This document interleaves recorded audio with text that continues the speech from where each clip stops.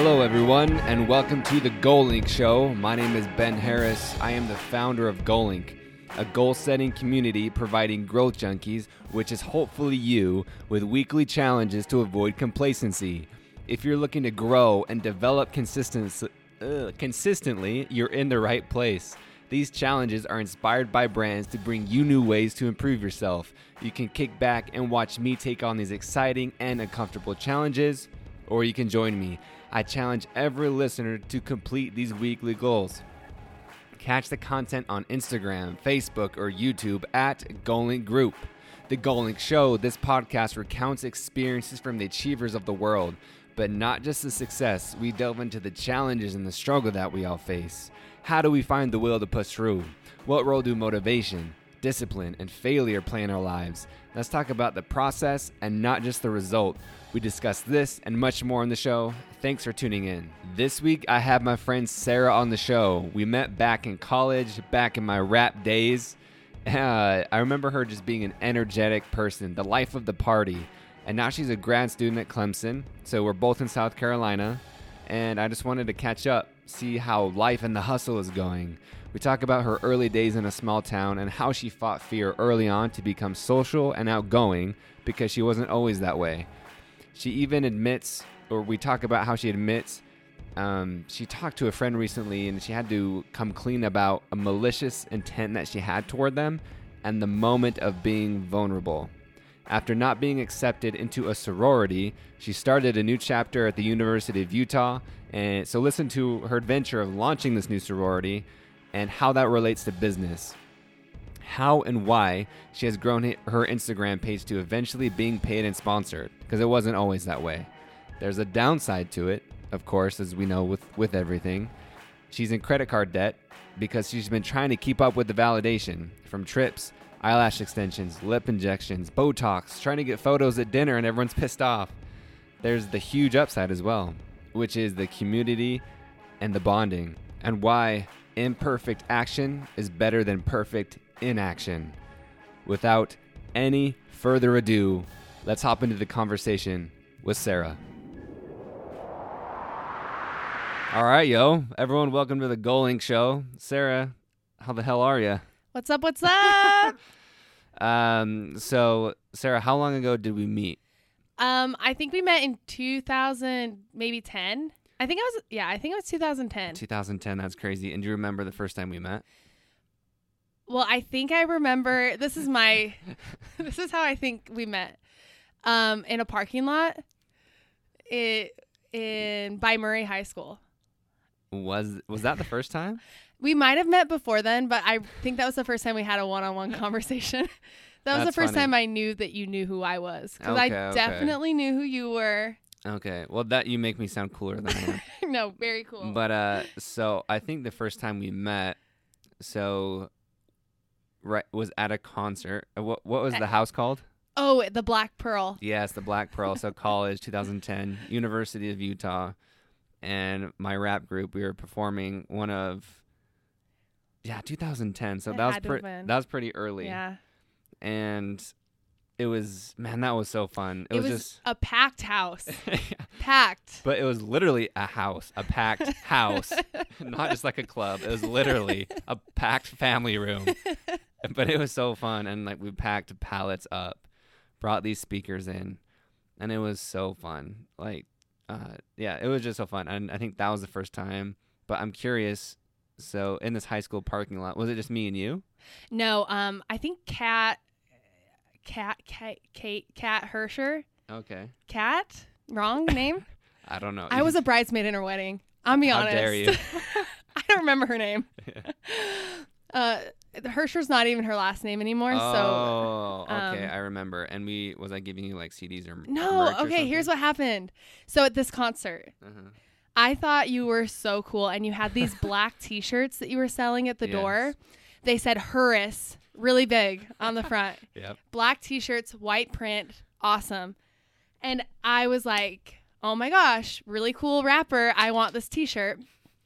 So me being the rebellious person that I was in 2010, I'm an angel now, in case anyone I know is listening. I stole your T-shirt. I stole it because I wanted it and I thought it was really cool. Yeah. And then the concert was over and I realized, I was like, this poor guy is trying to make his way as a rap superstar. Yeah. And I have $10 I can give him for a t-shirt. And so this was back in the day before Venmo, before. Yeah, isn't that crazy? Like, I didn't have any other way to contact you. Somehow I got your number. Okay. And we met up in that parking lot so I could give you $10 for the t-shirt that I sold. Because Did you write anything on that $10 bill? Did I write something on it? Probably. So this is funny because I still have a $10 bill as memorabilia that it says you're a really good rapper. Probably. And I know it was during that time. And so that's funny. It was either that night or from you. So that's just funny. But I was hoping like if you'd remember because I still don't know who it's from. I do remember being in the car with her, waiting for you to be there.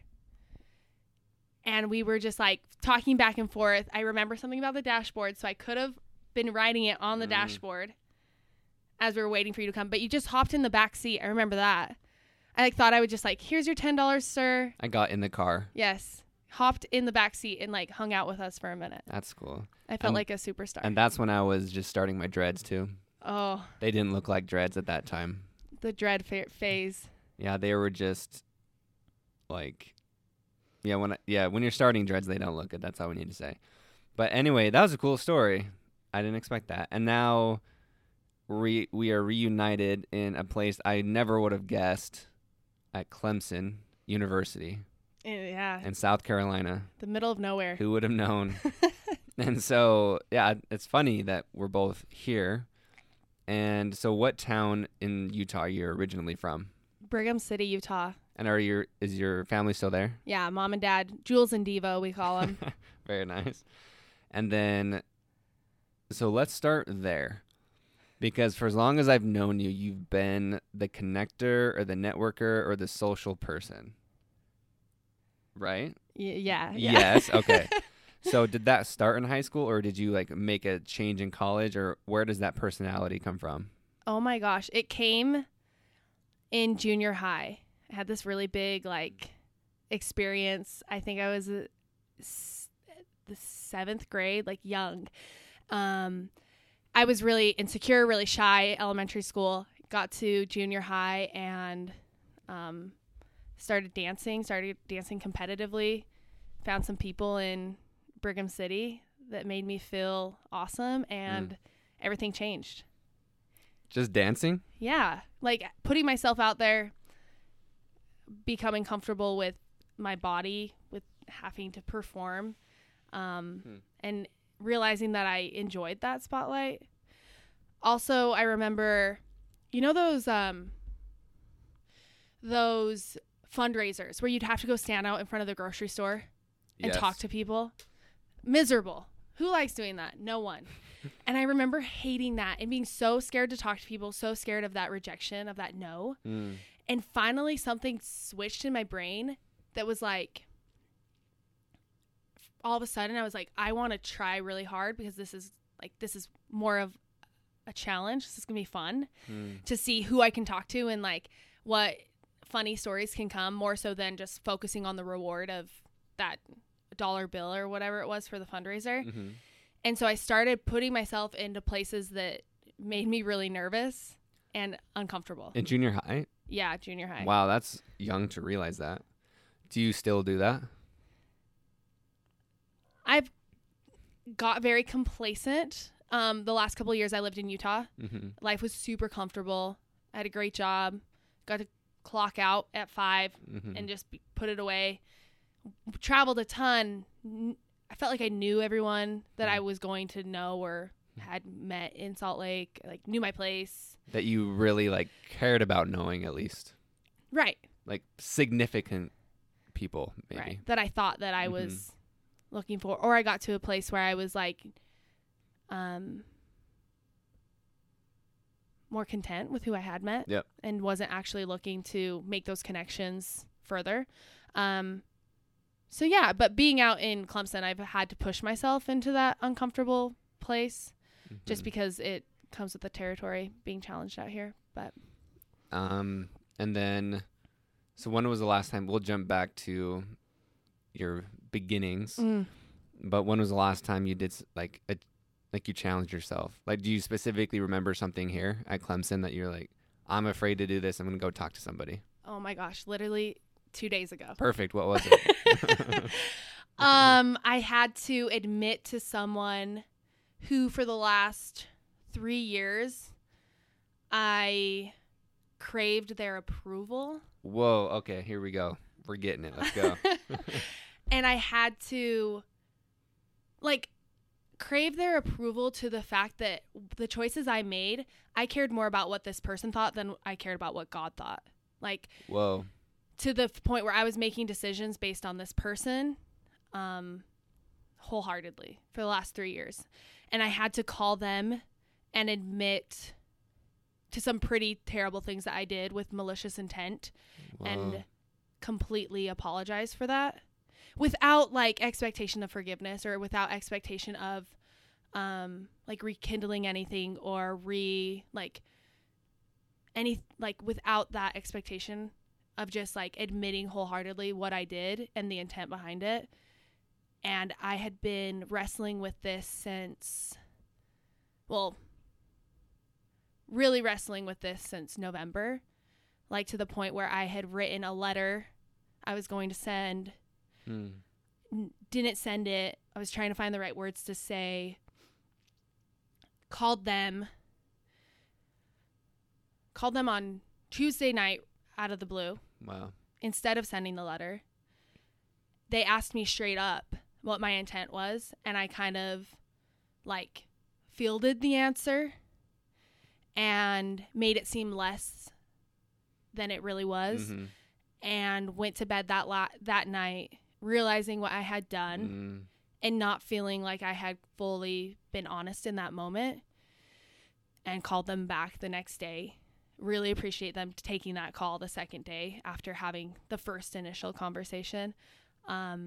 And I wrote out 3 pages of what I was going to say because I'm actually trip over my words a lot when I'm trying to express my emotions. Yeah.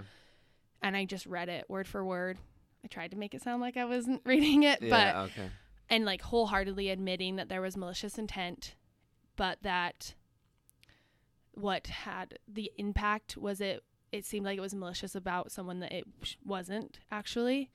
And I had to admit to them that it was about them, and just wholeheartedly open myself up and admit to this person that I had been trying for years to be perfect in their eyes. That's crazy. Thanks for admitting that. I didn't expect you to go there, especially that quickly, but thank you for being vulnerable. I'm sure you've learned a lot, and I have some follow-up questions if that's okay. I am open to questions. You brought it up, Sarah. So with this person, it sounds like you're pretty close with them. Yeah, I was. Yes. And who knows, you might be, but it has to heal. Yes. It's been this week, which makes sense completely. Have you, why... And again, that was so soon. First, I need to give you props for doing that. People die without saying these things. So I want to say that, for real, you should be proud of yourself. Yeah, you're still not feeling good about what you did, but you took the first step in forgiving yourself, and that's what it's about. And I think that's super cool that you went into it knowing that you probably won't get hey, it's okay, or that they'll forgive you. Right. You went in there doing it for yourself.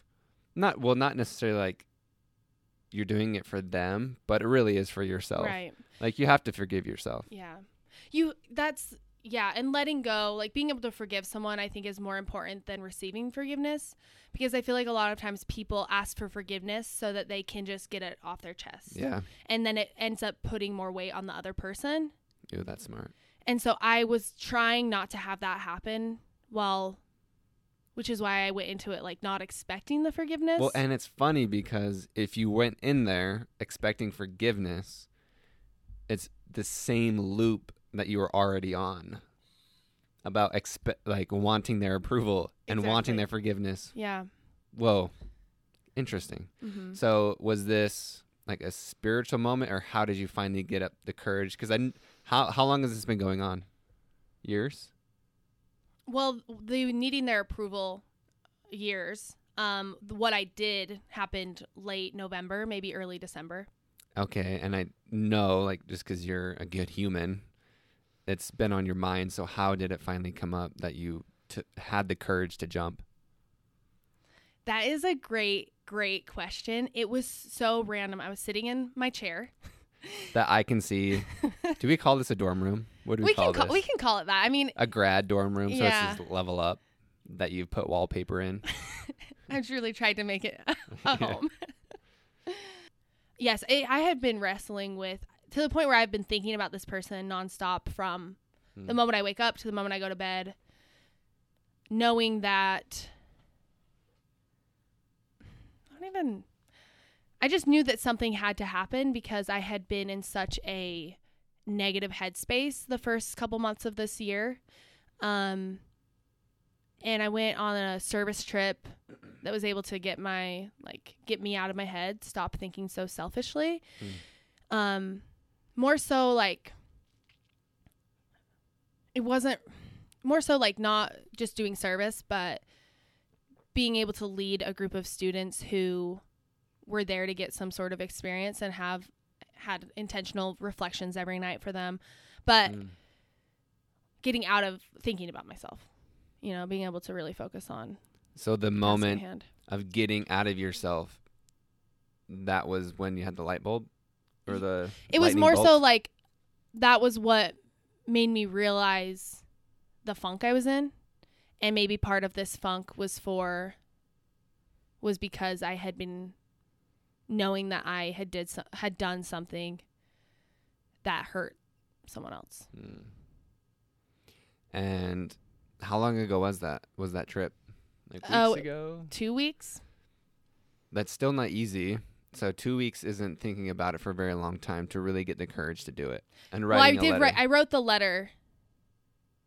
I actually made the call over winter break when I was home in Utah, and the call was not answered or returned.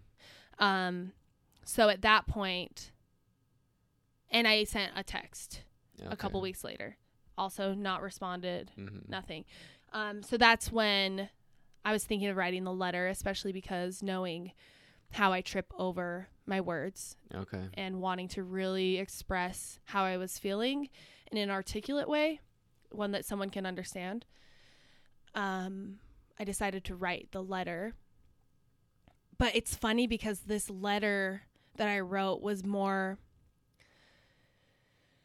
of a longing letter. Like, I think it was I lost hope that anything good is going to come for me in my life. And it stayed in that, like, needing that approval space of what was I thinking you were the best thing for me.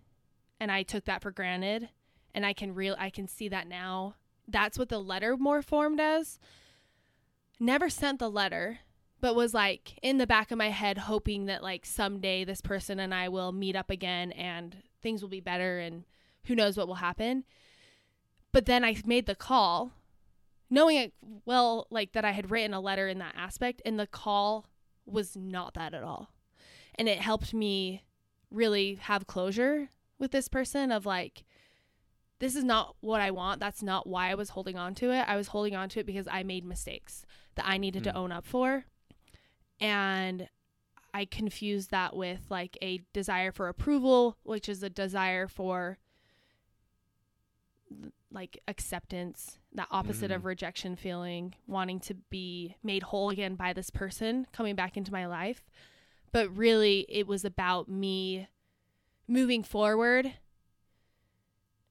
But I couldn't move forward until I had owned up to what I had done because I had put a lot of the blame on them. Do you feel better already? So much better. Interesting. And to the point where we got off the phone and I was like... It's probably like a weight, like a huge burden. Yes. It was like closure and peace. Yeah, peace. That's cool. Good for you. That's not easy. Again, and thank you for sharing that. Because that is vulnerable. Okay, so let's go back. We're going back. We're going back to like Again. after high school. Okay. So high school to college. College, the University of Utah. And so what sorority were you in again? Well, I was in Alpha Phi, but I didn't join until my junior year. So why didn't you? I didn't. So again, I'm from like if you know Brigham City, it's like a cute little small town, northern Utah, close to Logan. I've always lived, and I still do it, I'll admit it, like in this bubble of Sarah's world. I was an only child. My parents are a lot older. I didn't really have to. Sheltered. Is that what you mean? I wouldn't say, no. I would say opposite of sheltered. Not sheltered, but very self-absorbed. Oh, okay. Yeah. I didn't have to share my time. I didn't have to share my things. I didn't have to think about any other person's agenda my entire life. And so from that, I don't even know what the question was. Well, we were just going like, why didn't you join the sorority? Sorority. So I didn't know what a sorority was when I came to college. Okay. I'm be honest. I guess I missed that part of like movies. Because I danced and I was with my friends and we were always outside. We were running around. We had this lake, Manaway Reservoir Lake. That's a great life. It was so great. Like just simple, small, and like the joys of being young. So I didn't really get it. Like I had heard of what it was, but I didn't understand. So I didn't go through my freshman year. I went through my sophomore year, and this was before Alpha Phi was even on campus. Okay. So your girl was trying to get into DG or Chi-O, as most of our friends in Utah are. What about outside of Utah? Are those two sororities that people want to get in? Yeah, definitely. Even outside of Utah? Okay. Yeah, they're good nationwide. Okay, cool. Yeah. I didn't get in to either. And why is that? Why don't people I didn't get into any? Is it more because I know people have their moms that are Yeah. in it, like you have kind of a history. You have a history, and I think I rubbed people the wrong way my freshman year. And they interview you too, right? Yeah. Like your personality or Yeah. whatever, yeah. Well, even because my first year I wasn't in one, and I like was spending a lot of time with people who were, and I thought we were friends. But I think that because there was a perception of me, or that I was older, I was a sophomore now, so maybe they wanted freshmen.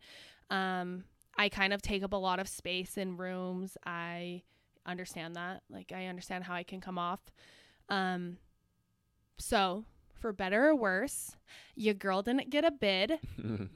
Which is also hard to admit because you want people to like you and you want to like people to think you're cool. The acceptance thing again. Yeah. So I think when I met you, it was sophomore year. It was very hard. I like remember crying in the shower every night because I didn't think I was pretty enough. I wasn't good enough. I didn't have a high status family. I wasn't rich enough. There were all these things that like were going through my head of coming from a small town to Salt Lake, where I realized kind of the social structure that was there and really, really wanting to be a part of it, really wanting to be accepted.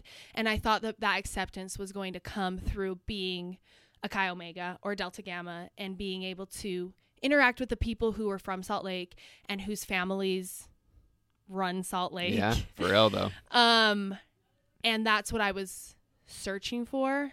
And it hurt thinking that I was like on my way to like really not worrying about where I came from, but being able to make a stand for myself, and seeing that not come into fruition. But, hindsight, I'm so glad that it didn't, because I was able to be one of the founding members of Alpha Phi. And we had a really, really hard couple first years trying to get people to join a sorority that had That's brand new. Yeah. Brand new to the campus, no history. That's no history. Yeah, no one knew what the reputation was going to be. Did it feel like? I'm just gonna say it. Did it feel like I don't want to go to the reject sorority or something like that? Oh yeah, like the first year. I will say now we just recruited second, so You can step down Delta Gamma. Yeah. Yeah, no, I'm just kidding. Like we all love, one love. But that's huge progress. Yeah, huge progress. But it felt that way. And I was very much like, I want it to be this certain way. I want to have leaders, and I want it to compete with these top sororities, and I want to make a name for ourselves. But yeah, it was we had to recruit people who didn't join a sorority. So like girls that weren't sorority material were a lot of the people we were recruiting. In air quotes. Yeah, air quotes. Yes. Air quotes. Sorority material. Everyone is. Yeah. It's a great thing for everyone. Everyone has a place. And I mean that in all sincerity. Like I really do think it's a great program for students. So yes, we didn't have any funding either because we didn't have a lot of people. We got one t-shirt that first year. How'd you get funding? Dues. So because people are not we only had a couple members. We're only getting a certain amount of dues, but when we have 120 members, you have a lot more dues to do functions, do t-shirts. That makes sense. Did you have a house your first year? No, we didn't until our second year. And because you had enough dues. Yeah, well, and our internationals really wanted to help us get a house because everyone else on campus had a house. So to be competitive, we needed a house. To be perceived as legitimate, you need a house. Yeah, and to be able to succeed in recruitment. That's cool. Did that teach you lessons about business in your mind? Definitely. Business, marketing. Yeah. That's a cool experience. Having to go on dates with women from the university. I sat at Jamba Juice my junior year for probably the most of it, just meeting with students on campus and trying to get them interested in being an Alpha Phi, trying to have them buy into the values, buy into the leadership opportunities, and seeing it for more than just a place to go socialize with your friends, because you can do that for free. So how are you going to sell a $1,200 a semester organization to a woman who is at the University of Utah, which is a commuter school? A lot of people live at home. Yeah. Tuition isn't high comparatively to the rest of the country. So you have to think about that.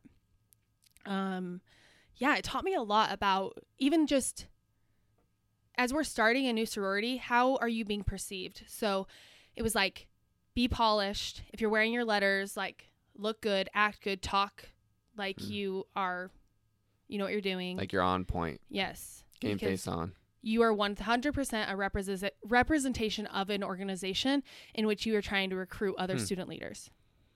Yeah, that is interesting. So it really did work out, it just what we're talking about, starting this new sorority that you got denied from the other ones. Yeah. So what other blessings in disguise have you learned, whether it's in college or just any point in life? What's something that just seemed so sucky, but you've learned a ton from?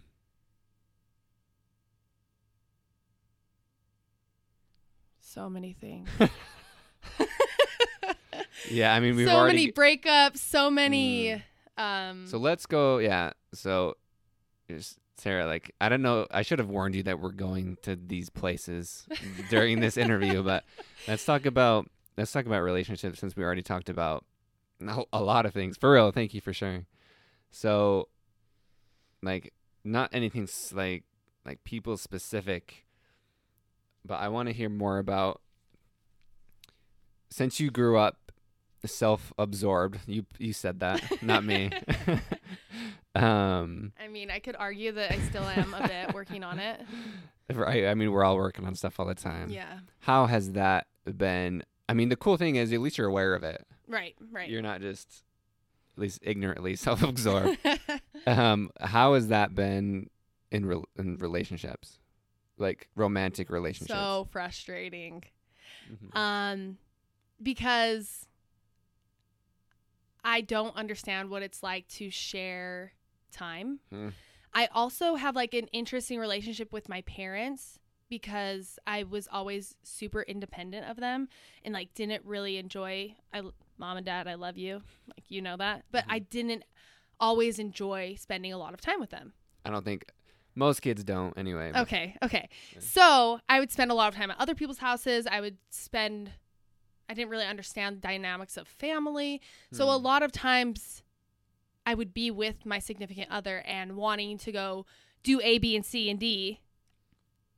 And they were like, we need to go to my family's house. We need to spend time with the family. The family needs to be there. Like, we need to include my mom. We need to include my sisters. We need to include my brother. Like, but I didn't understand that. So I'm like, no, we want to do this. It makes sense. Like, we'll just go do this. We'll be very, like, it'll be more productive. We'll be faster. We'll be able to get it done. Yeah, that's been really hard. And I'm like a very much like a planner in a relationship. I'm like, we should go do this, and then we should do this, and then we should travel here. And then if we could go to this, and I want to go on all these group dates, and our friends are doing this. I like was a very social dater. I think I dated people more for the social groups that I could like get into through them than I did them. Like I was more into like being, so I dated someone in college who was far out of my social circle. Like I did the whole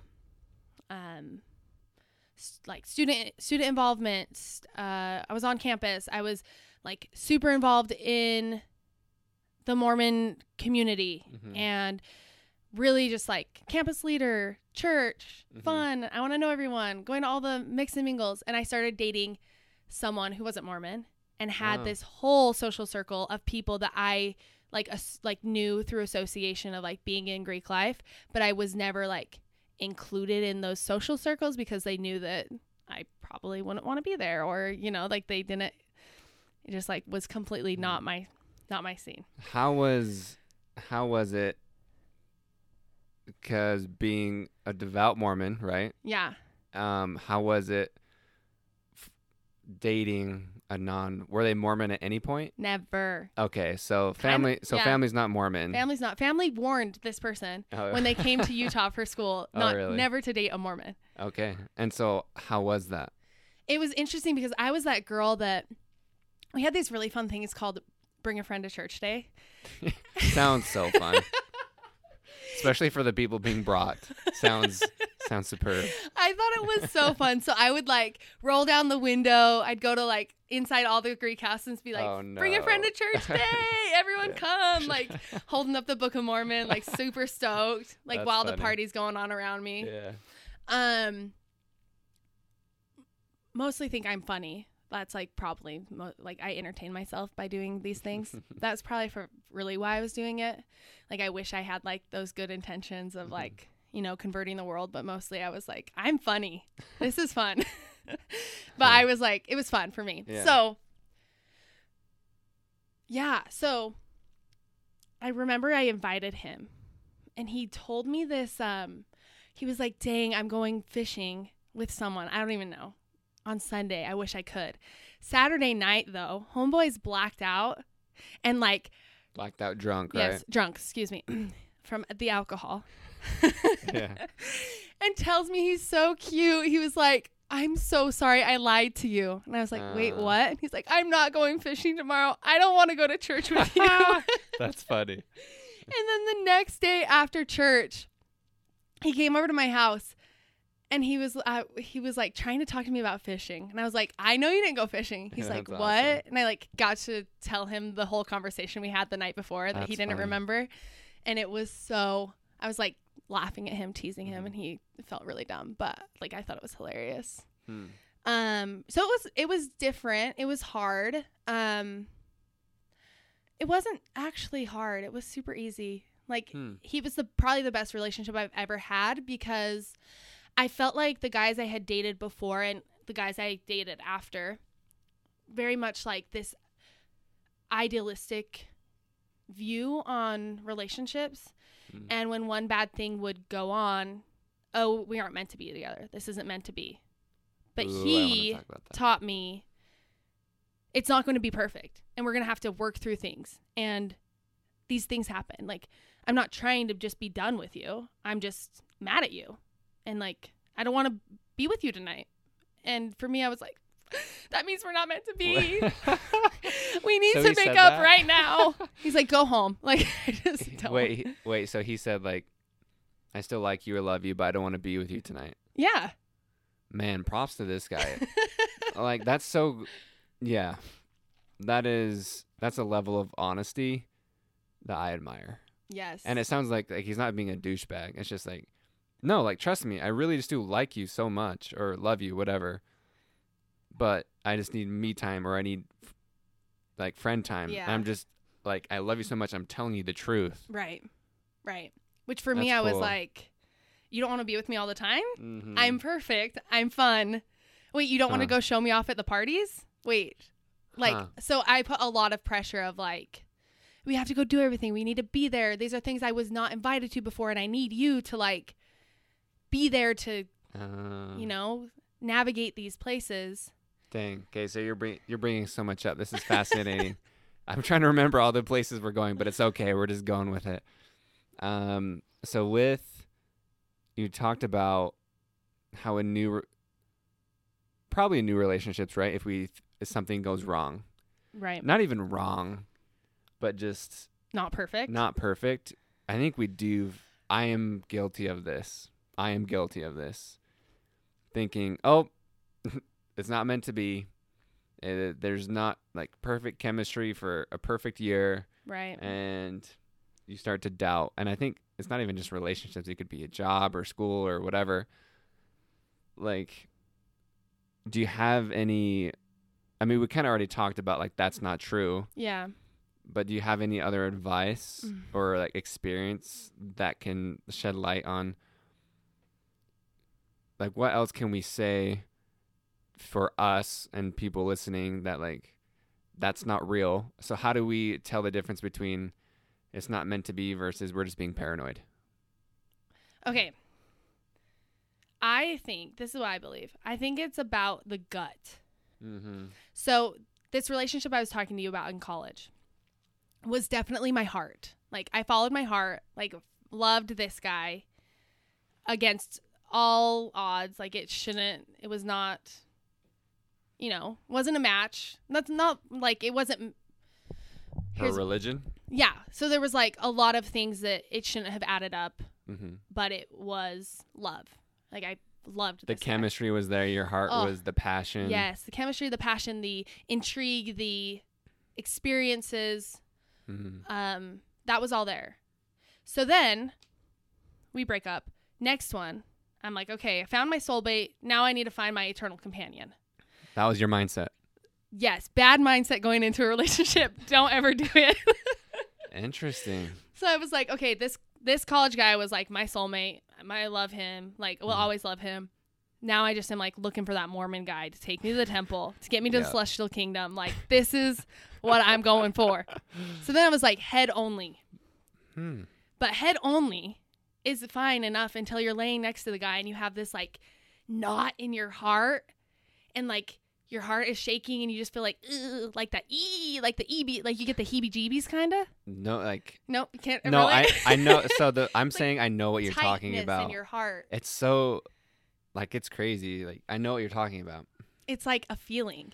And that goes for the other way too. Yeah. Of what you mean of like with that soulmate. Like, it's funny how close of relatives those two feelings are. Yeah. But you know the difference. One's good, one's not. Because one really is like your heart is shaking, like almost out of like excitement and nervousness and like, holy cow, how can I feel this? Yes. Like in a good way versus I know this isn't right and it sucks. Yes. And so the next one will be the gut. And I will really actually listen to that. Yeah. The like be really intentional and really listen to I don't know, like what's really going on. Stop listening to like your heart, my like Twitter patient, whatever that is, like just needing it to be all passion and all excitement. Like I'm one of those girls that has high expectations, and like you should. I actually really shouldn't. Well, no, like I learned something. Well, there's the balance, right? So I think there's a difference between, what is it? I actually wrote this down in my phone about like uncommunicated expectation is another word for fantasy. Okay. Because like, of course not every expectation is going to be met. And if you're in a relationship and you don't communicate something, you don't communicate your expectation of, hey, I would love to spend time with you, or, you know, whatever it is, like something that you expect or want to talk about. If you don't talk about, of course, it's going to be a disappointment when they don't do it. Yeah. So you have to actually communicate those expectations Mm-hmm.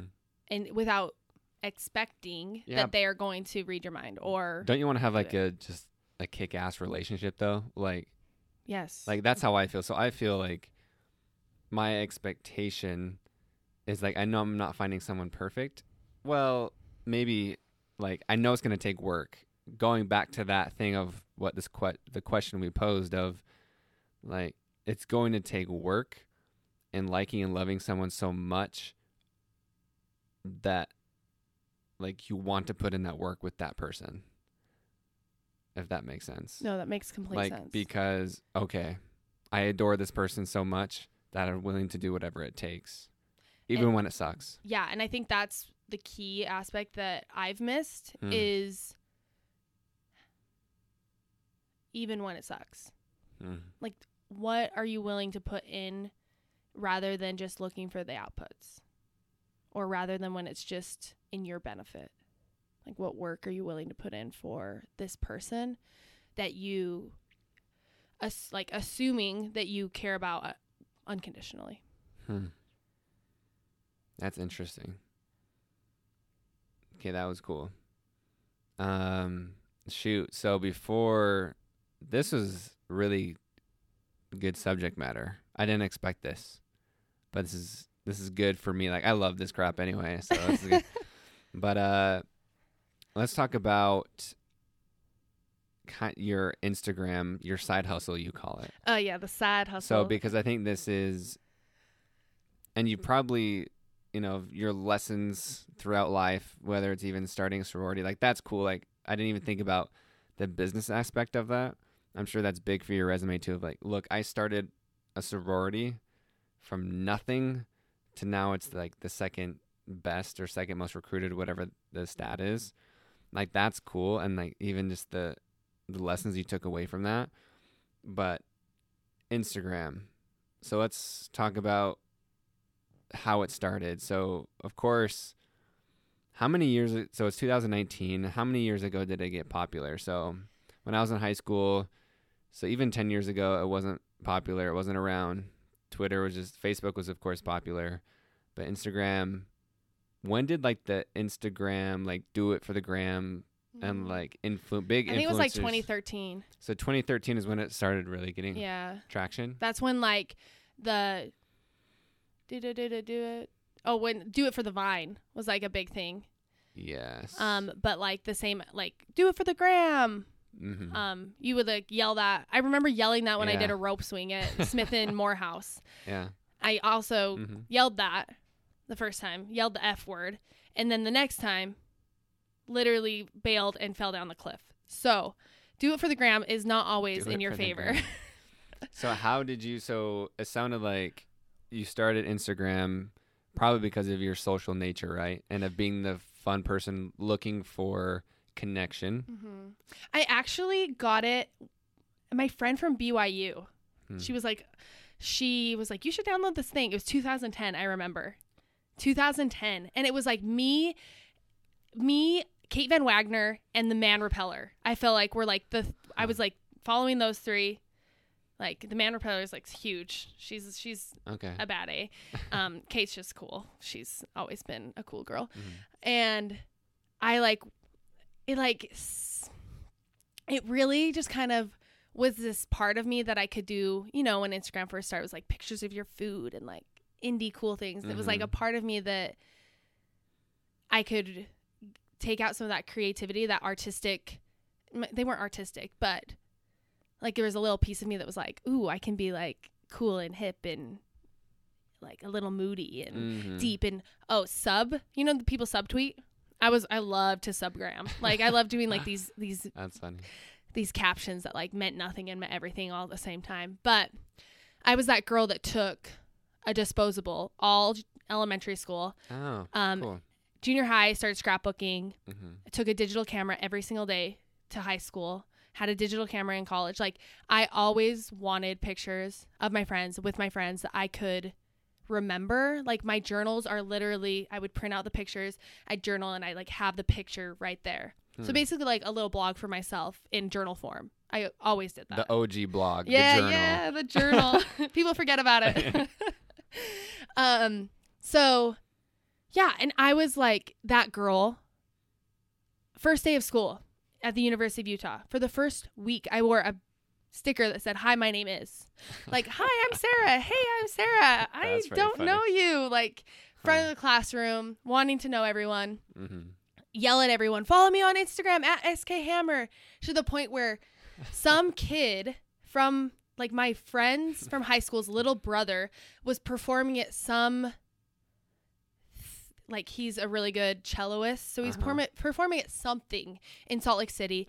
Someone finds out that he's from Brigham City. They're like, "Oh, do you know SKHammer? You know, like follow me on Instagram at SKHammer." Like it was my tagline for college.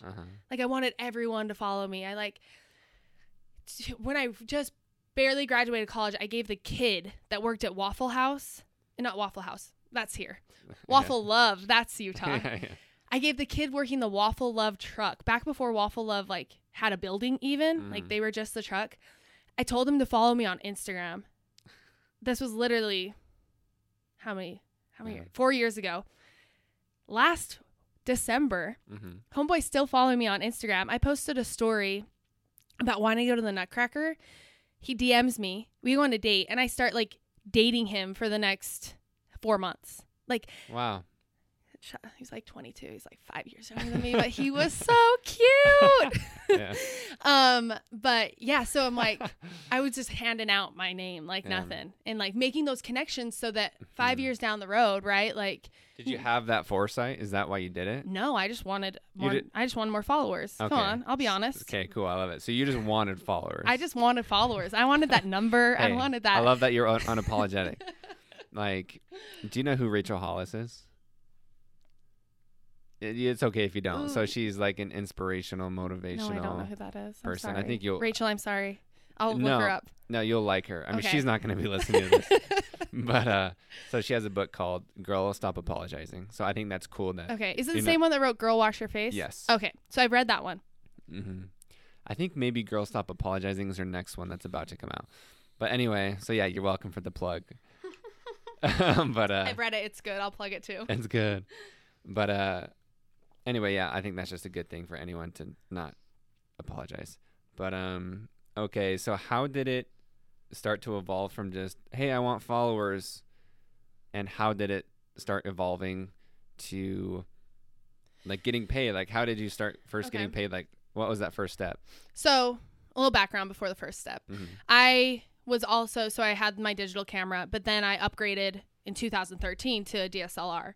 So I was taking my DSLR everywhere with me and acting like it was just like a handheld one, right?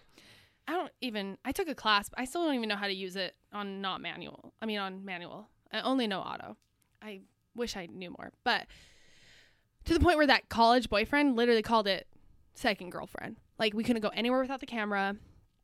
I loved taking like lifestyle fun, me and my friends, like how, like, I just wanted to document what I was really doing, because in my head, I really think my life is so fun. Like, I think what I'm doing is so fun. I think the stories that happen to me are hilarious. And I just always wanted to remember it and have those like memories. And then when Instagram came out, there was like that tangible reward, that like validation from other people, that not only in my head, I think my life is awesome. People are validating it. Yeah. People are telling me like, how do you get to go on so many trips? Which only makes it worse, which is why I was talking to him earlier and telling, like, I'll admit it, I'm in a lot of credit card debt. Homegirl is working on it, though. Goals to get out of that. And that stemmed from just going on trips?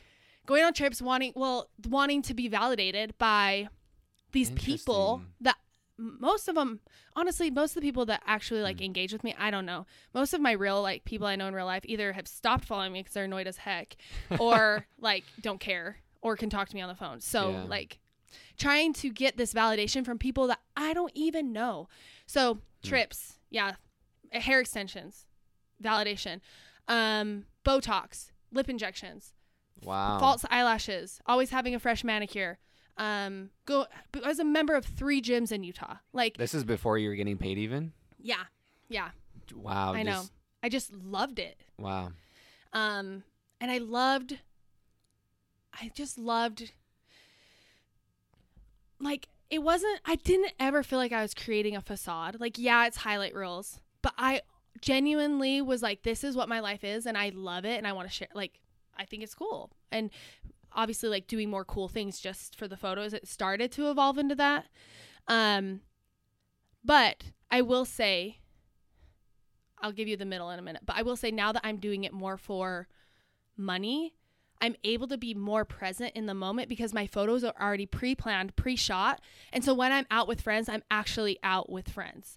I'm not worried about who's going to get a photo of us doing this cool thing. So it looks like I want a photo of what we're doing, but like, then people are going to get awkward because I'm like, someone take a picture, and then they pose, and I'm like, no, it's just like, be doing what you're doing. Never worked out. And then people got annoyed because I always had to take a million photos because no one was ever acting normal. They were always trying to pose. So it's actually helped my relationships because I'm able to be in the moment more so than I was before I started doing these, what people are like, annoying product shots, whatever. It's fine. I think it's fun to try to create something cool. I like that. I think that's a cool lesson. And I think the casual observer might think it'd be the opposite. Exactly. That you would think you're getting paid now, it's worse. But so I think that's cool that it's actually gotten better. So much better. And I haven't been in a serious relationship since making money, or at least like not to the extent that I am now. And I'm really wondering what that's going to look like when I do get into a relationship. I hope I will have someone who is supportive of it and understands, number one, the joy it gives me. Number two, the like the income that can come from it, and like why I'm passionate about this, making connections and having like these people that I can talk to online that maybe I've never met in real life. Well, it's just like business anyway, or any type of connection. Yeah. It's like, why do you want to go to an event or talk to people at work? Right, or go to a conference. Yeah, it's the same reason, you know. So how did you start? What was the first instant? Like, how did you first, your influencer journey, like, where did that begin? It started with Albion Fit. So I was asked to be one of their Albion mavens. Which is a Utah company, but are they global right now? Yeah. I know they're big. They're doing so well. Yeah. Love that. I love my Albion Fit family. And the aspect of being one of their mavens is the whole reason why I want to do this work, because not only did they bring in give product, they provided a way for you to meet the other people who were in the program. You were able to meet the owners of the company. They provided events where they invited the whole, like, anyone could come. They're doing like a cake decoration event, a workout class, anyone's invited. Community. It's what I'm all about. And this is what actually where it stems from. Coming from Brigham City, small town, everyone knew everyone. You knew each other's business, and like people saw that as a negative. No, I loved it. I loved like knowing my friends and knowing their parents and knowing that their parents all knew each other, and having this network of people that like created this community, and then coming to Salt Lake and realizing I had nothing and working so hard to build that network and to notice where social structures were and who was where and how to put all these people together. And that's what fueled me. My first being in Salt Lake was like, I love making these connections, and like this person knows this person and this person. And like, for me, I'm like, how do you all not know each other? Cause I met you both the same place. Like for me, I was like, you have to know each other. I associate you with the same things. So Albion Fit provides a way to build that community in even a grander scheme, right? So going to the University of Utah, creating community there, and now being in Salt Lake and being able to work with a local company who's bringing in other people that are like-minded, like that enjoy the same things I do, being able to come together, meet other people, have these big social gatherings. And that is where I find joy in this work. To the point where when I was searching for grad schools, I went and did a lot of grad school visits across the country. Every place I went, I met up with people from Instagram that I had never met before. In Nashville, I had a date with a girl every 2 hours. Like, it was blogger after blogger after blogger.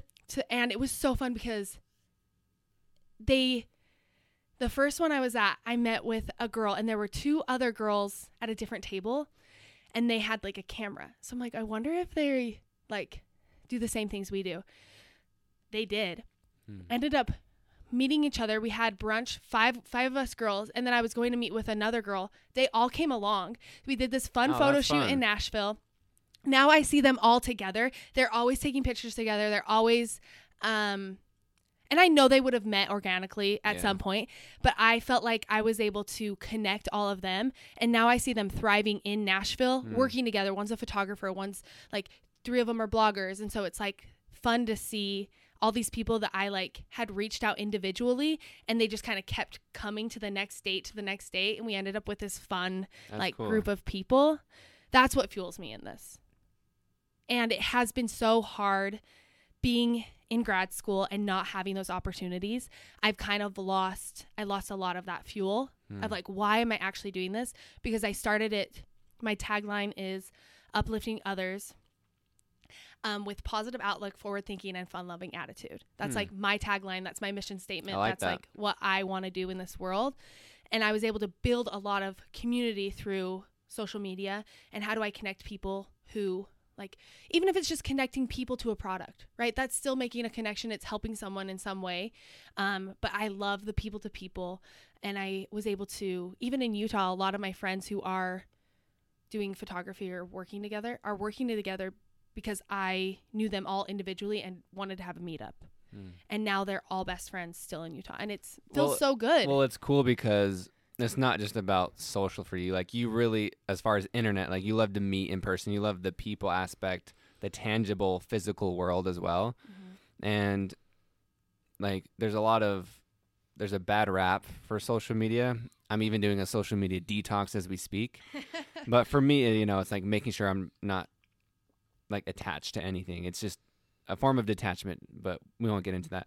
But like, it is like a good thing, because even since I've moved to South Carolina, I've met people, like at the gym and yoga and networking events, but also through Instagram, and I've met up with those people. Yeah.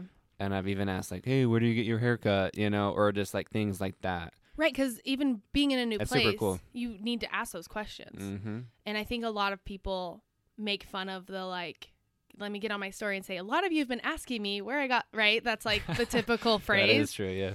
And you're like, did anyone really ask you, or you're just saying that? Like, that's always my question. But it's true. Like, sometimes, especially being in a new place, that's how you figure out who are the good people to go to, what places you want to, like, do you trust, do you want to go? And it does help to have that social network. Boom. Okay. Back to Albion Fit. So love my Albion Fit. So you had about 4,000 or 5,000 followers, right? Yes. And so they asked you to be part of their second group of influencers, and at that time, I believe they gave you product but didn't pay you. Correct. Okay, cool.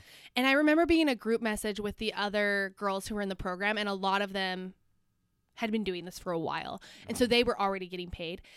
So I remember hearing them talking about, like, being kind of frustrated with not getting paid. And I just remember being like, wow, I just I was like, that was so new and so foreign to me. Well, it's kind of like an internship almost. Yeah. It's like, this can turn into a job later. Right. But they already had their job. You know what I mean? Like, they were doing it full time already. Oh, but so they weren't getting paid, these people. Exactly. So they were like, oh, I need to get paid because all these other companies are paying for me. And I think they weren't allowed to post in other, like, brands for the whole summer, which was hard for them because if companies are paying them, they would want to continue with other brands. So did they still do it? I think Albion Fit changed the policy. Okay. Knowing that they were working with who they're working with, right? Like, they're working with some of the top names, which is awesome. Good for them. Yeah. But realizing that, these people can still promote for you and are able to promote for other companies, and it doesn't detract from your quality. And I think that's something that we have to learn, especially as people are trying to, like, compete and get bigger, and, like, there's room for everyone at the table. Like, there really is. There really is. You can follow as many people as you want. Yes. People are glued to their phone. Trust me. There's going to be no shortage. Like, people love to scroll and look and like. So how do you think, so it's not just a number of followers, because you can buy followers. People have to be engaged and your content has to be good. So what do you Why do you think they were attracted to you? I really did post a lot of the cool things I was doing. So I traveled a lot. Never mind, I can't say that. But okay, I'll say it. We're being vulnerable. I don't know why this is so hard for me to say, but like I have very pretty friends. So it's like that's okay. The pictures are like appealing to look at. Yeah. Like I'm doing cool things with pretty people. Like it's your it looks good. Your magazine, right? You know, like it's fun to follow. And just living this life of like, I think especially being at the time, like mid-20s, now I'm like late 20s, but especially coming from a place where being in your mid-20s and not being married was kind of looked down on, but having people see, wow, your life is exciting because they're comparing it to their life, which like we said, everything's a highlight reel, and people, like we all have our own blessings, and like there's a lot of people, there's a lot of times that I wish I was married with children and like could start my family and have that part of life, but that has not been there for me. And so I think that also brings a lot of attention, right? Like I'm sitting at home, like doing nothing or working, and you're off on these like magical trips that it seems like, you know, but so that brought a lot of attention. And I think that it was nice for me to remind people that like it's not a competition, and it's also not like we're not diminishing from each other's like value. Like what you're doing is things I can't do, what I'm doing is things you can't do, but it's not because either one of us are like less than the other. You know? No, that makes sense. And then other brands were probably exposed to you by Albion. Is that what kind of happened? Is that how you started getting more and more? Yeah, I think people. Yeah, we can just cut that last part out. It didn't really even go with anything. You're okay. It's a combo. Just like, look, we're not perfect. We're going all over, but that's life. All over the place. So other companies saw that I was promoting, which I hadn't really done. I felt very uncomfortable with it.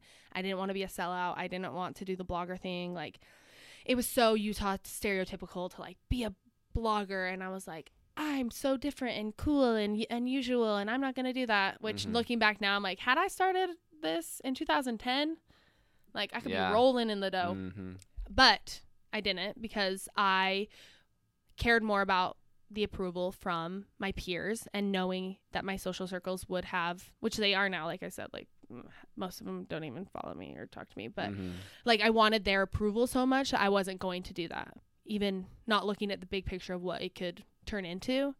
I was more so like in this stage of I want everyone around me to like me.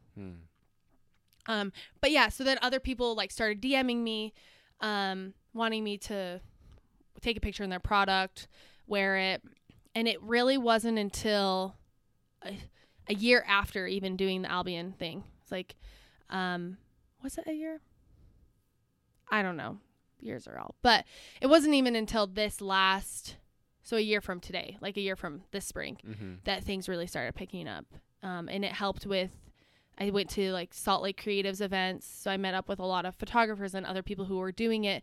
Had a lot of people like giving me advice and helping me along the way, and really being able to get like, what are you doing? Oh, I'm doing this. Okay, what are you doing? And a lot of help that way, which is that community aspect, which like this girl, her name's Susie Shatak. I don't even know how to say her last name. She met up with me in LA like on one of my trips, and like I don't even know why she said yes. Like it was so nice of her. We had brunch together, and like she's like a big deal in the like Instagram world, and I just didn't really realize it at the time. And now I'm like, that was really kind of her. Like that was so nice of her to like sit down with me. We talked about stuff. She gave me advice. Cool. And so to the day I die, I'll like be her number one fan. Like I'll tell everyone that like she's legit. She's like a real kind person, like not just whatever. So what's your advice for anyone? Because like Instagram, eventually it'll die. Yeah, I think it's right now. I think right now it's at its peak. But you have there's always going to be something in its place. Yeah. Right. And so what's your advice, maybe not just for Instagram in general, but for building that community and building an audience or following, maybe, or even building a following? I think it's the culmination, this is perfect, because the culmination of this conversation, right, is what you did in college with like a sorority, what you've done with social media, what you like even what you're doing now in grad school, like how you work, like what you want to do with your career. For people who don't know, like what's just one sentence, like what do you want to do with your career so people know what I'm talking about? I work in higher education, so I want to work at a university, college campus, helping students build leadership and confidence and how to navigate in university and moving into the real world. Right, that's so cool. And what's one tip just for someone to build their own community, build a following? Like, first off, don't take yourself too seriously. And when I lived in the sorority house, I was a senior. There were a lot of like sophomores that lived in, and they were going out almost every day of the week. Like, they were so young and fun and full of life.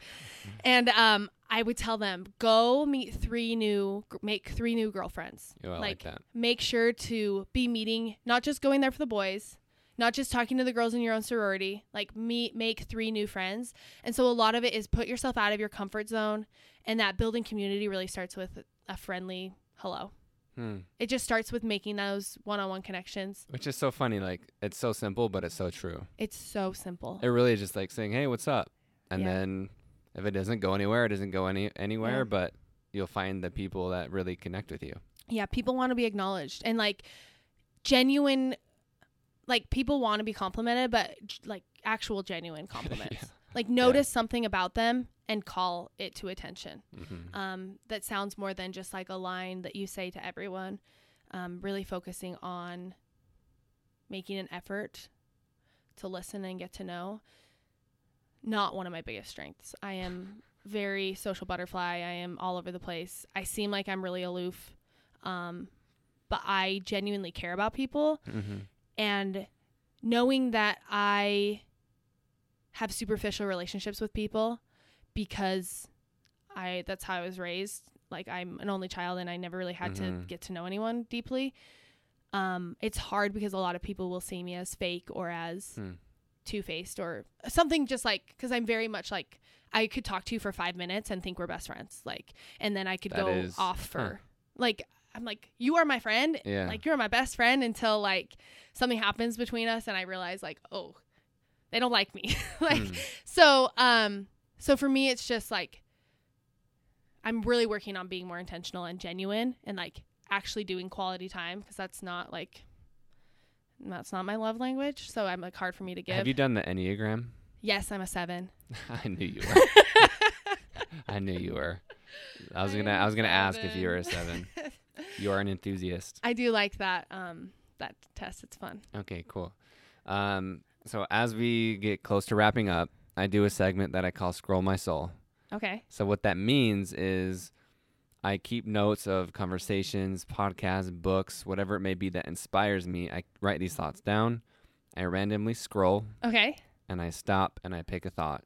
Okay. So your thought is, so for you, so tell me how you resonate with this, just what comes up, how you feel about it, just whatever pops in your head.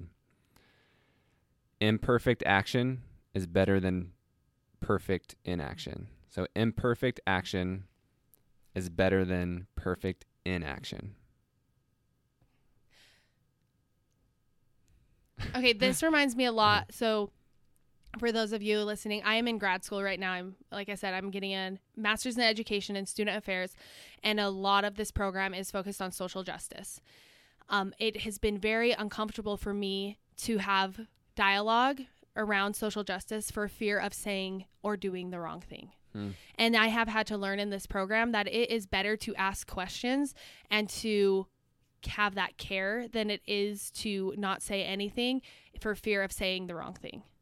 And I was able to talk to one of my professors. So we had to film ourselves having a conversation, like role play with a student cool. like something they're going through. And so that as a professional, if this ever happens, we have counseling skills to talk to students and help them, guide them. So my professor's watching, and my friend is asking me about where to find an LGBTQIA community on campus. And I am stumbling all over my words. I'm trying to say the right things. I'm trying to think of like, what offices can I, like, what resources do I know? Where can I send them? Like, how can I help? And my professor has to stop the film. And she's like, Sarah, this is not you. Like, what is going on? And I was like, I'm just so like trying to say the right thing. And she's like, think about it this way. Your best friends, if you say something dumb, insensitive, politically incorrect, offensive, racist, which I have, unintentionally. Unintentionally. Yeah. But they will call me, they will say something, right? And it's like, those people who care will talk to you and will say like, hey, like, that wasn't okay. And it's better to have had those conversations than to go around saying or doing things that, or not doing anything to like support the cause of what you believe. Yeah, I think that's cool. So what that reminds me of is I've been at this new job for just over 2 months, and one of my managers is Black, and we were talking. It was really cool. Like, I'm really happy of like how close, like, at home I feel already at this company. And it's definitely, the South is definitely different than Utah. It is definitely with diversity. different. And we were talking about race and a lot of different things, and how like even just being Black and like getting pulled over in a car, like how he has to keep his hands up. Yep. Versus me, I've never thought of that. Like, he can't reach in the glove box. Right. I always reach in the glove box. And I'm like, whoa, like, life really is different for you, you know? But at the end of the conversation, I was like, dude, like, I felt uncomfortable saying the word Black. Yeah. And he started laughing, and he was like, no way. He's like, dude, like, I was uncomfortable saying the word white. And it's so funny that he was uncomfortable saying the word white and I was uncomfortable saying the word Black. Like, we were both uncomfortable. Right. So it's probably both parties are somewhat uncomfortable. So yeah, just like have the imperfect conversation, the imperfect action. It's going to be messy. Like, even going back to what you first mentioned at the beginning of this conversation, that wasn't fun. That's definitely imperfect. You had to come back. Yeah. Which is cool, right? Like, you came back to it. But it's so, again, it's just worth it to be open and having that conversation. It is worth it. And it also, you really have to have that love and care to be even willing to say anything. Yeah. So if you were saying imperfect things, it is because you are actually have a care about it, because it's so easy not to care about things in this life and just to pass them by, not say anything, not do anything, especially if the way that the system is working in your favor. True. It's easy to turn a blind eye, not say anything, but it's better to say and ask and really get to know someone, even if what you're saying or doing is not perfect. And even when it just goes for like life, like, I would rather be making the mistakes that I am currently making, have made, than it is to not have grown. And that is what has come through it, is immense growth has come from all the mistakes. Yeah, you should be proud. Like, if you're not failing, I don't even like the word failing, but if you're not failing, you're not learning. Yeah. Really, though, like, think about it. Like, you're always staying comfortable. If you're not learning something new or feeling discomfort or failing, making mistakes, of course you don't want to. I mean, we all actually do make big life mistakes. Hopefully not over and over again. Hopefully we learn from them. Yes. However, those new experiences will hopefully come new lessons. Boom. Okay. Sarah, so do you have any other words of wisdom to part for the record? What would you like to say as we end? All right, I'm going to do a challenge. The same challenge I gave my sorority sisters. I'm going to give to all of you listeners. I like it. Every single day, at least say hello to one new person or someone you maybe know but don't ever say hi to. At least smile, say hello, and learn someone's name if possible. But okay, that's the challenge. Okay, so that'll be the goal link challenge. I'll put it. So I'll do that. So the challenge will be to say hello to one person every day. One new person every day? Yes. Okay, boom, it's on. All right, Sarah, this has been rad. Thank you for letting me come to the campus and interview you. I mean, it's just cool how just this random, no, maybe not random, but the synchronicities happen. So thank you. This has been dope. It has been wonderful. It's good to have a friendly face out here. Yes, okay. Adios. All right, y'all. I hope you enjoyed that interview with Sarah. This week's challenge is inspired by Albion Fit. And no, unfortunately, we're not going to do the one that we were pumped on that you just heard about, saying hi to one person every day or 3 people a day and having a genuine conversation. I just did a meet someone new challenge, so I want to switch it up. But this week's challenge is inspired by Albion Fit. They're an amazing brand. And the challenge for this week, hopefully it's not, actually it could be a challenge. So it's just part of the journey. And it is to practice positive affirmations and positive self-talk. So at least once a day, you can do it throughout the day as much as you want. You can write and or say, so you can journal it, you can look in the mirror, some affirmations. So here are some examples of practicing affirmations. My body is strong. I have gifts. I can do incredible things. I am powerful because I make others powerful. I am loved because I give others love. I am the light. I'll give you some more later this week, so tune in to my Instagram so you can see what my affirmations are every morning and my manifestations. So tune in because I'm a big fan of affirmations and manifesting in general, and I hope you fully embrace this week's challenge. And there are a few ways you can report back once you complete it. You can post on Facebook or Instagram using hashtag GoalLinkChallenge, tag us in your stories, or use the GoalLink hotline. The hotline is designed for those who want to remain anonymous but still desire a form of accountability. To use the hotline, call 385-626-0525 and follow the instructions. And man, I would love to, whether it's a DM, a message on Facebook, whatever it is, tag me in your stories. I want to see how you guys are practicing these positive affirmations and how and what you're manifesting. So please hit me up. Follow us at GoalLink Group. My name is Ben. I love you. Have an awesome week. And this is The GoalLink Show.